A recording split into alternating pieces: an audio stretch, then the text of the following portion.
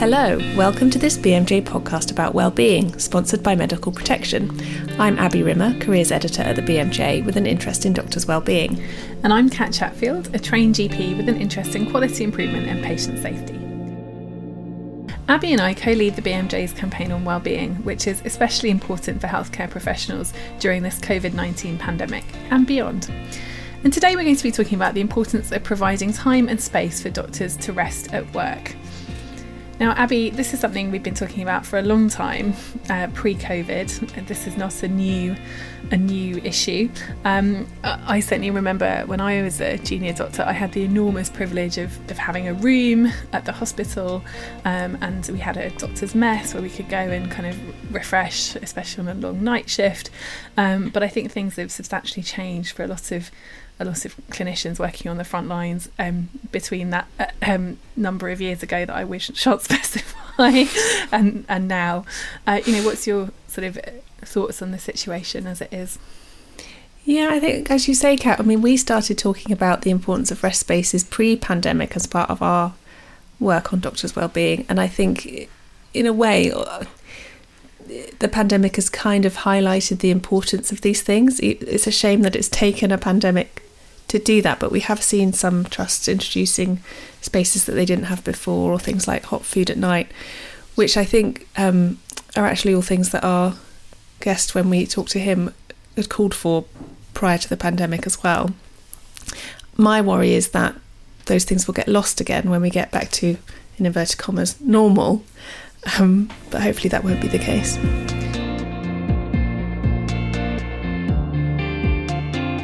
Yeah, hi, good afternoon, Abby and Kat. My name's Dan Smith. I'm a respiratory doctor by trade, ST7 trainee in Nottingham University Hospitals.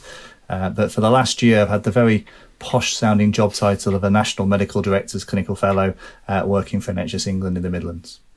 Fantastic. And now, Dan, you've led on something called the Midlands Charter. I have no idea what that is. Could you please tell me more about it?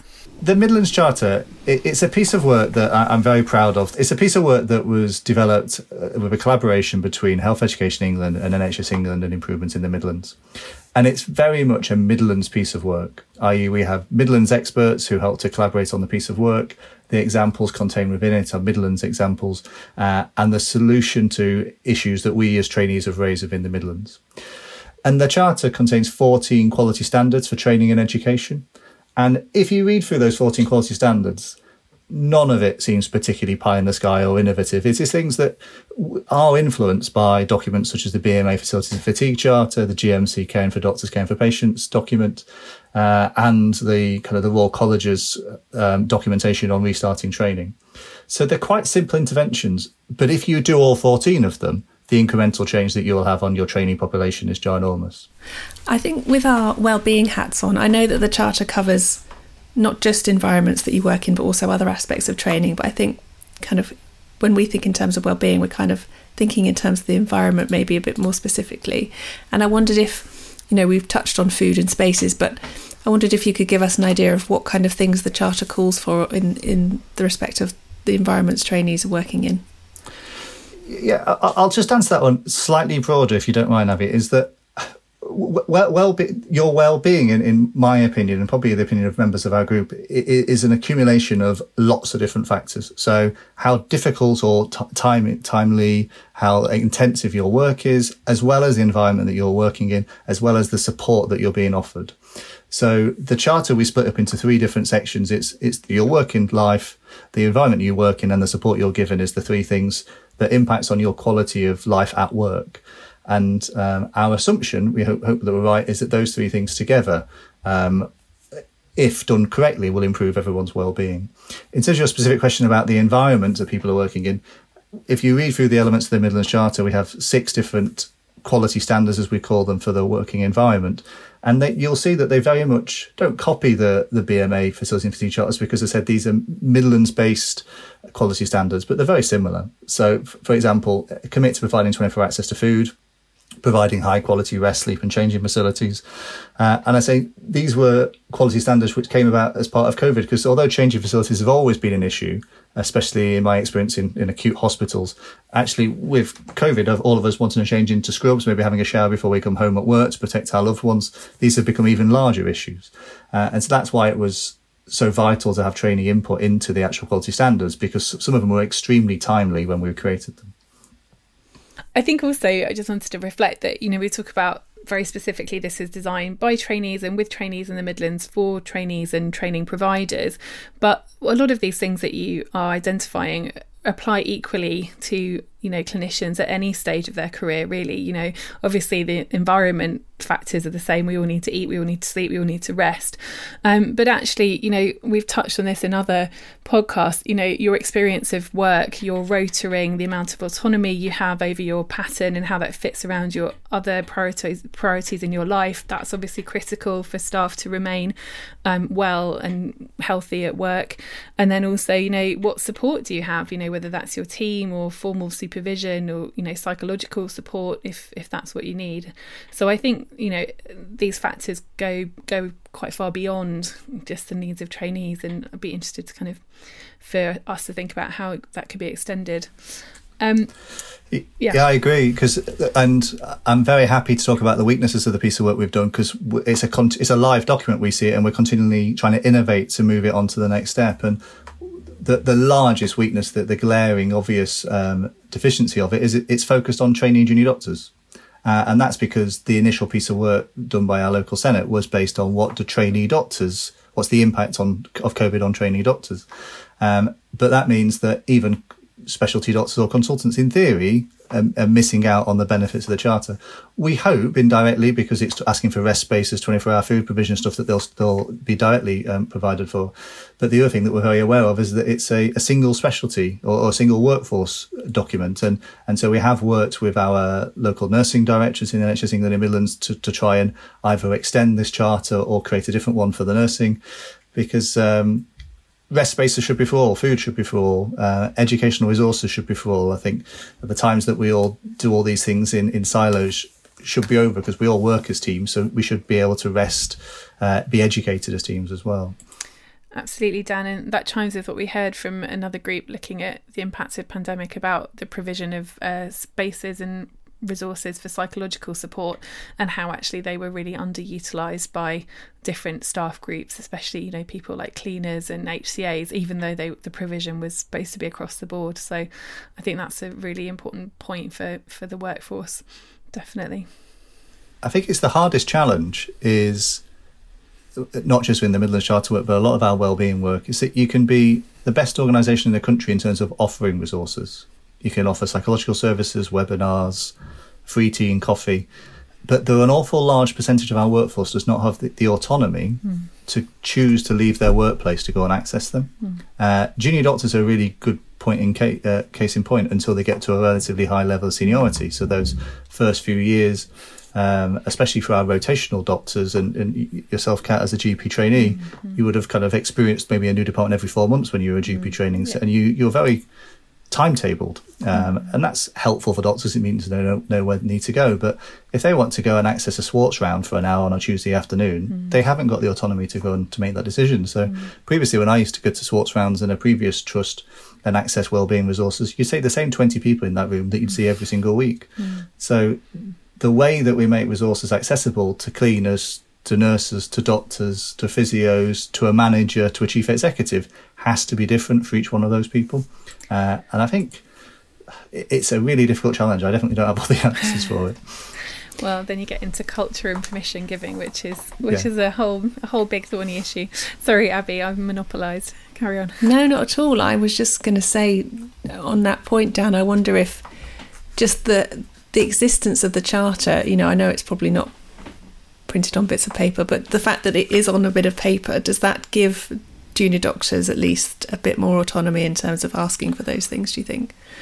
So that's one thing we've really tried to encourage is to we've approached the charter in kind of a top and a bottom approach, and I probably need a better way of describing it than that. But the top approach is that we've emailed medical directors and directors of medical education, had several meetings with them, and encouraged the clinical leaders in organisations to sign up to the charter, because they're the people who can make the change. But we've also made sure that we've contacted and communicated with junior doctors. So we have a collaborative, we call it the Midlands Charter Collaborative, of around 70 trainees across the Midlands. We meet them every 1 or 2 months. We just a very informal Teams meeting, either at lunchtime or in early evening. And we call them our wellbeing ambassadors or champions. And the reason we do that is just to authenticate them, to give them that permission and that autonomy to say, I've got this document, I'm going to go and talk to my medical director with support of the regional team, and I'm going to try and make these changes. And I won't name the organisation, but one of our organisations was not signed up to the charter until 4 of their trainees in their local hospital came to our meetings, saw how useful the document was, saw it was in the middle of the second wave of the pandemic, and said, there's a regional standard for what we should be doing for our trainees. Why are we not, as a large teaching hospital, doing these things? And with their support of their chief registrar, I emailed the medical director, and within a week they were our newest sign up to the Midlands Charter. So we definitely look to support, but also authenticate the trainees' work, and we've seen fantastic outputs from the trainees' work. So we had, as part of our work, we run a series of webinars. We ran a webinar in late June, early July. And that webinar was completely produced, chaired, and all the talks selected by trainees. We had 16 different groups of trainees from our 22 organisations submit work that they wanted to present. We unfortunately only had to have time for 6 or 7 of them to present, but each of those junior doctors presented work which was stimulated or provoked by the Midlands Charter that they could then implement in their local trusts, ranging from providing an on-call box with food and shampoo and soap and things to a whole series of digital wellbeing resources for a critical care department in one of our busy teaching hospitals. So the junior doctors both leading the Midlands Charter implementation group, but leading the implementation in local organisations. That's what we've tried to encourage. Even when the trust initially signed up to the charter, we asked them to nominate at least 4 champions who were junior doctors in their organisations, because we were just trying to provoke that conversation between very high senior level doctors and junior doctors. And I, as a junior doctor who's rotated around 6-7 trusts in my time, it's very difficult to get those conversations started because you're a transitional workforce and you just don't have that continuity to feel comfortable to email the medical director or the director of medical education on your own back. So I hope in a few organisations we've been able to just make that connection on behalf of people. And we'll be back in just a moment after a message from our sponsor. At Medical Protection, we know how challenging recent times have been for all medical practitioners. And as they work tirelessly to look after others, we wanted to help our members focus on their own physical, mental and emotional well-being. So we've partnered with ICAS International to provide a confidential one-to-one counselling service, offering support for issues such as stress, burnout, anxiety and conflict.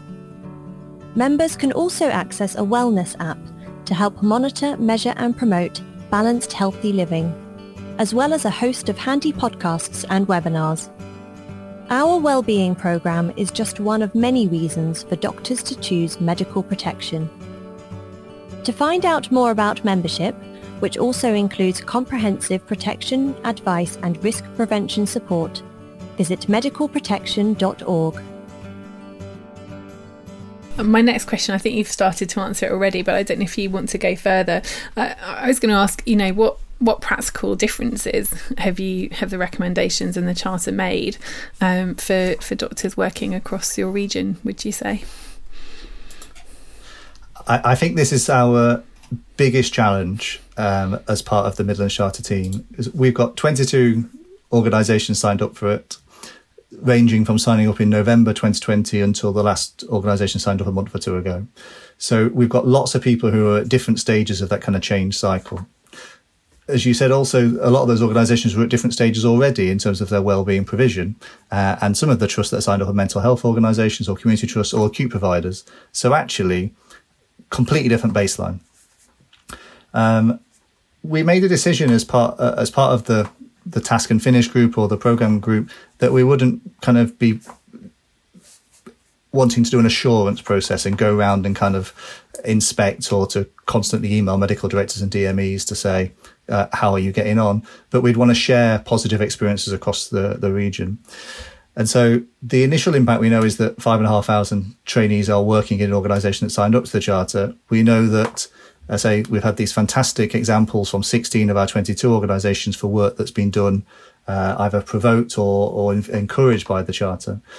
But in terms of quantifiable outcomes, definitely would acknowledge that we haven't really got them as yet. And so what we're doing at the moment is we're working with Health Education England, their quality team, to determine if there's any changes in the GMC survey results, to determine if before and after the Charter, if we can notice any differences between trusts that are signed up or not signed up to the Charter, with a complete acknowledgement that it's not really very binary, and we can never say that our Charter has completely made all those differences, because obviously the last year has had so many different impacts on that.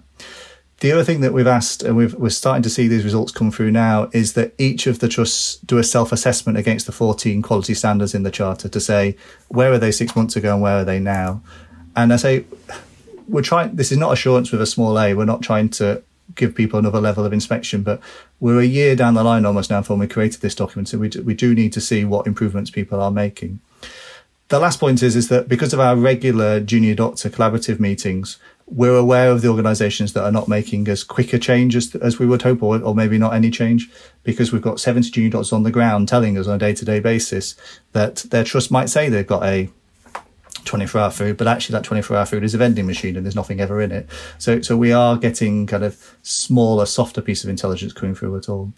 But again, I've already talked about the weaknesses of our piece of work. One weakness definitely was the lack of a multidisciplinary approach initially. Another weakness is getting quantifiable data to what's actually made an impact and change. Now, Dan, forgive what now might sound like quite a stupid question, but I'm aware that we've all said the word charter quite a lot, and I'm sure some people will have heard of the BMA's Fatigue and Facilities Charter, and you mentioned it at the beginning. And I just wondered, if you were a junior doctor and you thought, oh, well, my trust has signed up to that charter and I haven't seen much difference, what's the point for me trying to make something like they've done in the Midlands? I can't see what impact that would make. I mean, kind of what would your response be to that?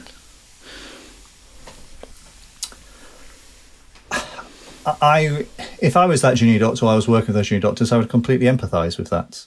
Because, and this is what I started off saying, is there are lots of documents out there which try and do a similar thing.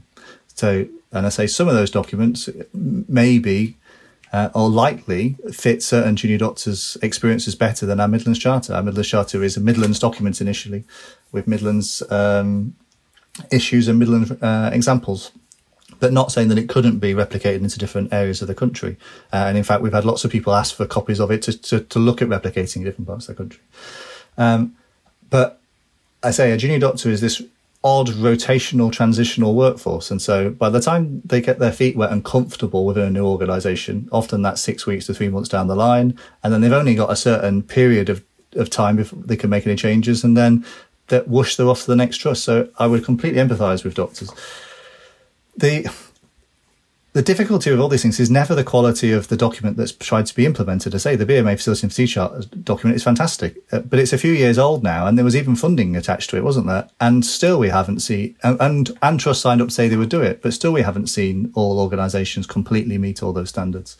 So that's why I go back to, if it's not the document that's the issue, it's how it's implemented.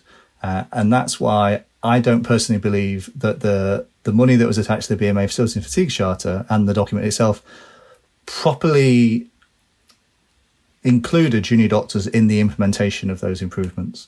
And I'm not saying that we've got it completely right with the Midlands Charter. In certain organisations, we've got a larger trainee voice than others. But it's junior doctors constantly looking at what can be improved, working and connecting with their senior clinical leaders. I think that's the answer. And it's authenticating junior doctors who may only be in an organisation for 6 or 12 months to say your voice is vital, your lived experience is vital, you're the only one who sees what you see at 4 o'clock in the morning. We need you to communicate with your MD, your chief executive, your director of medical education, because it's only you who knows what experiences you're having. But I would empathise with that junior doctor, because that's my experience in previous organisations as well. Sometimes you're just so busy, and the bandwidth to make improvements is so narrow. And again, it goes back to something we talked about earlier, that we need to not just make the wellbeing opportunities and resources are accessible, but we need to make kind of the access to quality improvement, the access to time to think about these things accessible as well to junior doctors. Great. I was just smiling because you said quality improvement, which is like one of Kat's magic words. Absolutely. I was really happy. I'm really happy that you said that, Dan. That was excellent. Thanks. Well, we could do a whole series of webinars on Q&I. Q&I is my thing as well. But the interesting thing is how you can connect kind of QI and wellbeing together. So Devika Patel, who is the West Midlands trainee chair, she's now a psychiatry registrar. She was one of our core members of our charter team from the West Midlands. She used quality improvement methodology to do her wellbeing work. So she realised that in a mental health organisation on the wards, especially during COVID, it was a very lonely place to be. She had the perspective of a junior doctor, but she also recognised that occupational therapists, physios, mental health nurses all found the ward environment at that time, because of PPE, because they were trying to reduce exposure to each other, a really lonely environment. So she used quality improvement methodology, including statistical process control charts, as a measure of demonstrating but then sharing the results of her wellbeing exercise. So I think it's fantastic when those kind of two areas of my life overlap and we see some amazing work within the region.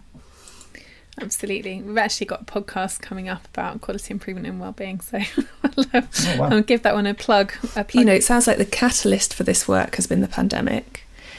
And obviously there are issues that were brought about the pandemic that didn't exist before, but I imagine some of the things you're looking at tackling did exist pre-pandemic. So why was your work kind of launched by the pandemic? Was that just a coincidence? And if it was due to the pandemic, why wasn't it happening before? So no, it was definitely the stimulus for the piece of work was the pandemic, because they say the very origin of it was our local Senate doing an audit, for want of a better word, a heat map about what the impact on the COVID on training was. But when that was published and shared, you could tell that a lot of the impacts of COVID, although it had been accentuated by recent time, access to rest spaces are a great example, they weren't new. Most definitely weren't new. Some of them, of the issues that we brought about as part of the audit and about a part of the task and finish group that all of our trainees were involved with, were relatively new due to COVID. So the fact that all of our teaching at one point was virtual, we've all got used to doing webinars in the last year, but a couple of years ago they were relatively unique to do a webinar. You would demand to go to a conference because that's the only time that you can have a beer with your colleagues after.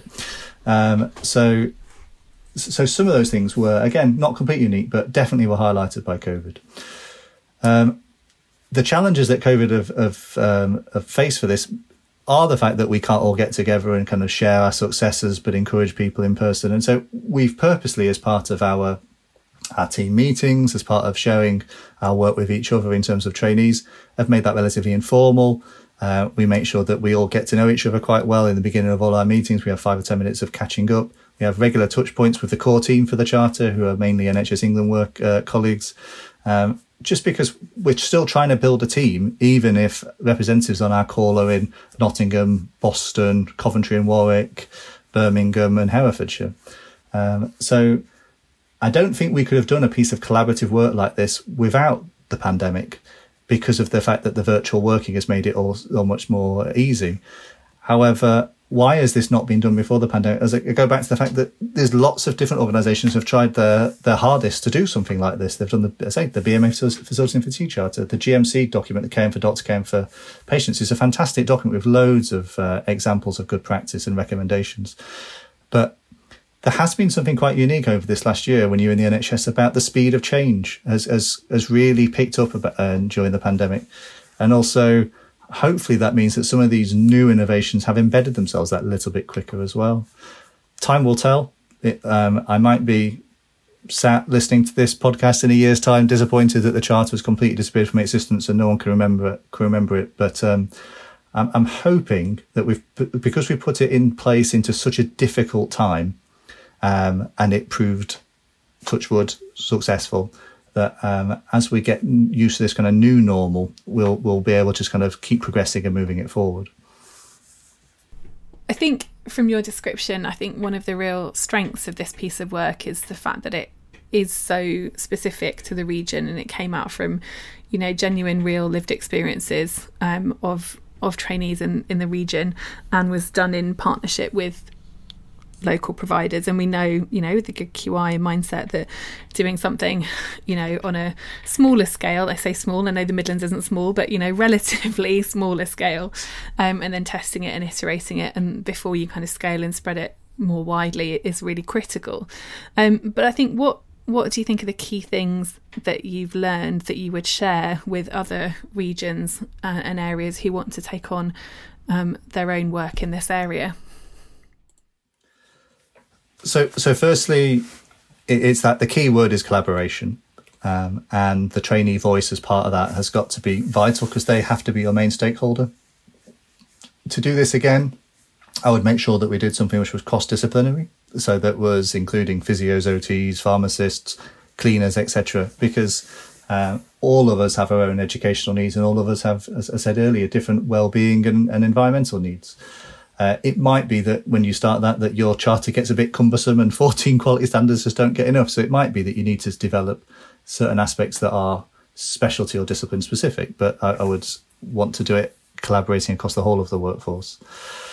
But that collaboration, as we said earlier, virtually is a lot easier than it ever was before. So I don't think there's very many barriers to that anymore, other than making sure that trainees' time is protected to attend these sessions. And I was very lucky that my trust at the time when I started this piece of work, Sherwood Forest Hospitals, was very supportive of protecting my time. The other thing I'd say is work alongside those key stakeholders in your area. So most definitely that includes Health Education England, NHS England, and we're really thankful for the support that the GMC have given us.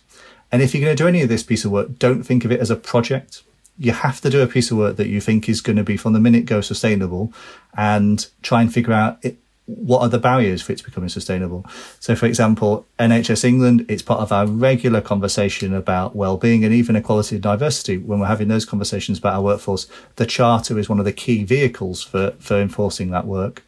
Health Education England, it's part of their core work when their quality team does discussions with providers. They mention the Charter. So you're having issues with study leave. Have you looked at the Charter?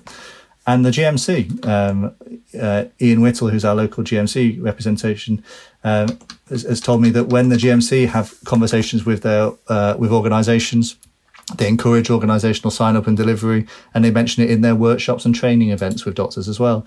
So, again, these shouldn't be projects, because these should be lasting changes, or that's what we wanted to be. My last point of view is probably about, as we talked about earlier with quality improvement, is about change management. Is how are you going to implement these things? And there is very, very little benefit of just emailing everybody and say, from tomorrow this policy has to be enacted. You have to think about how organisations are going to enact these things, and how your messaging has to be different for different members of that organisation.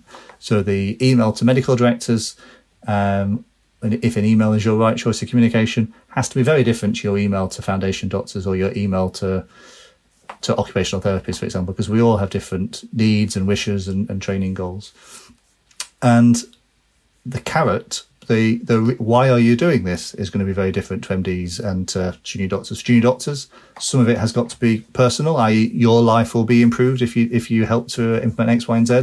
And for medical directors, it's going to be maybe more reputation, sickness levels, operational issues and things like that. So we've learned a lot as a team about kind of making sure our communication is correct, or timely, or aimed correctly at the right members, but also just making sure that those key stakeholders, HCE, NHSE and GMC, are involved in all those decisions, because their insights, because they have such different perspectives, have been really vital. And we're back in a moment after this offer for our listeners.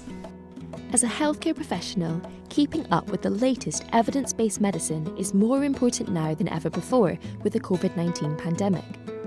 That's why BMJ Best Practice is free to all NHS staff in England, Scotland and Wales. With fast access to the latest clinical guidance anywhere, anytime, BMJ Best Practice will enable you to treat patients with confidence. as well as COVID-19 treatments, you can access over 1,000 topics across 32 clinical specialities, with step-by-step guidance on diagnosis, prognosis, treatment and prevention, all structured around the patient consultation. To create your free account, visit bmj.com/UK access. Funded by Health Education England, NHS Education for Scotland and NHS Wales. No, we haven't talked very explicitly about the kind of levers that you have in the system as well around actually, you know, when you collaborate with NHS England and HE or the GMC, you know, there is a risk that providers lose trainees if they don't provide a suitably good training environment for them. And I just wonder, you know, we've talked about how we thought the financial aspect of the BMA fatigue and facilities charter didn't necessarily kind of do the job as a systems lever. But how influential do you think that might be in terms of implementing this piece of work, just to go really to the bone? I'm probably not the right person to ask. I think we want to ask one of our postgraduate deans, either Jonathan or Russell from HCE. As I said, we made a conscious choice very early on that we weren't going to use the Midlands Charter as an extra level of assurance, because we were asking people to sign up during the second wave of COVID. So we had to encourage people in a different way, which was, we want to encourage you to make changes. We will showcase your changes through webinars, through posting them up on websites. We'll work with your trainees to do these things. So we did all of it with a really, as much as we could, do a positive mindset to say, we know you want to do these things, but there must have been a barrier to stopping you from doing it, because they're all very sensible things. And as we've talked about earlier, they've all been things that have been pointed out to organisations before. Going forward, we are doing that a bit more of a formal process at the moment, where we're kind of contacting all our providers just to say, look, it's been 6 months, 8 months now since you signed up. What have you done? In terms of levers for change, I say I probably would have to bow to the expertise of my colleagues in Health Education England, because through the whole ethos of this piece of work, I wouldn't want those really drastic levers of taking trainees off to be utilised, unless obviously it's really, really necessary. What we're hoping is the Midlands Charter is, again, using kind of QI methodologies, an incremental improvement, maybe PDSA cycle by PDSA cycle. So yeah, I would hope that the Midlands Charter is only allowing people to go forward. If there was any signs of regression, obviously, then I would hope that our colleagues in Health Education England would enact that. So yeah. Thanks. Probably quite a political answer there, because it's not my role to. No, that's a very diplomatic answer, and I think, you know, we do know, don't we, that with change management, you know, that creating that kind of shared vision and mutual benefit is a very effective way of generating change, and the carrot is probably a lot more effective than the stick. So I just wanted to kind of raise that point. Yeah, and I reflect in terms of quality improvement on kind of persuasion techniques, and they're not, I don't know, persuasion is probably the wrong word, but I do kind of, this is not going to be very good for a podcast, but one of the things that we do is we constantly update how many people have signed up to the Charter. And we use metrics like the 5,000 doctors, because there's a very good study that shows that if you can see what your peers are doing, then you as a peer will say, okay, then if 70% of my peers are doing it, why are we not on board? And so we, again, hopefully in a positive way, we've tried to use that little bit of peer pressure to say, in your area of the north of the East Midlands, everybody else has signed up. You're the only acute organisation that hasn't. We, on our NHS Futures website that we use for collaboration, all of the trusts that have signed up, we have their logos on there, because we're trying to encourage other organisations to sign up. And I know personally that we've had directors of medication MDs look at that and go, okay, then the 7 trusts surrounding us, which our trainees rotate around, are all signed up. On our Futures website, we have a nice little kind of countdown clock that shows you what percentage of trainees in each of the East and the West Midlands are signed up. So, I don't know. The word lever feels like it's almost kind of quite cynical, but we have done those kind of things in the back of our minds to try and encourage organisations. I think probably the approved terminology is behavioural change nudges, if you wish to be a little bit more soft about it. Yeah, absolutely. But no, you're absolutely right. I mean, Dan, you know, understanding human behaviours and social behaviours is really important for change management. And I think, you know, applying that judiciously and carefully and thoughtfully to your work is only going to benefit it, and by extension benefit trainees across the Midlands. Say I've listened to this podcast, I'm a junior doctor, and I think, oh, I want to set up the South West Charter. What's my first step now? What do I do? So one of the great things that's happened during COVID as well is that Health Education England have set up regional and national training engagement forums in each of the Health Education England areas. I know because I'm part of the East Midlands one and I go to the national meetings. So I would firstly maybe look at getting in contact with your local trainee leads. Failing that, if you're not getting anywhere with that, I would potentially contact your local, either your trust director of medical education or your local postgraduate dean. But we in the Midlands would love to hear from you. We've got a fantastic NHS Futures website, which anyone is free to come and access. That's got all of the details of our Midlands Charter on it. It's got, 5 podcasts that we've delivered. It's got lots of blogs and case studies for the different interventions that's happened across the Midlands, most of them led by trainees. So the document that we've created, you're very, very welcome to download that and to think about changing it to your area. The reason why I started what would I do if I was in a different area by looking towards either HEE or NHSE is going back to that key word of collaboration. I recognise that as a sole junior doctor trying to make changes in an organisation, it's really challenging. So my first point of call would look to collaborate with your kind of regional teams to see if there's any of the changes that you would want to make as a region are sustainable and shareable across your whole region. I say we've had a few of the different regions through the training engagement forum at Health Education England borrow our charter and look at it and see if there's different aspects of it that they could utilise. But I say, don't feel like you need to reinvent the wheel. I don't think always it's a new document that needs to be encouraged. It might be that you would decide as a local region that you're just going to take the BMA Facilities for T-Chart and make sure that there's a new initiative to completely fulfil those. So they're the kind of things I would recommend. So get some pals, look to collaborate locally, get a bunch of junior doctors. If you can't get regional interest, do it within one organisation and then start to kind of collaborate and share those resources across the region. But anything we can do in the Midlands, all of our resources are completely open to anybody who'd like to utilise them. And if you want to have a chat with us personally in terms of the core team, please just let us know. We're more than happy to kind of share our experiences and what we've learned throughout the journey. Brilliant. Thanks. Thank you. Well, I thought that was a really interesting discussion, Kat. I mean, they've obviously done a huge amount of work in the Midlands to get to where they are in terms of the charter, but also the additional work that they've done around it. And I think there's probably lots that other areas can take away from it. I know I started off thinking that it was going to be about spaces and hot food and those more practical things, but it sounds like it covers a much broader range than that. Yeah, absolutely. And I really liked his reflections on, you know, how wellbeing has suddenly become this like common language that everyone can agree is something that's really, really important and that we have to focus on. And I think it's interesting how that's not just happened in kind of hospitals and in clinical practice, but it's happened across, you know, the whole workforce in general. You know, we're all suddenly much more aware of how each other's lives impact on our work. You know, we're seeing cats and children and things via Zoom if you're working in that environment, or, you know, we're much aware of people's sort of health needs and how that might impact on their ability to do their job. You know, we're much more aware of, you know, people's requirements for their shift pattern because of commitments at home or caring commitments.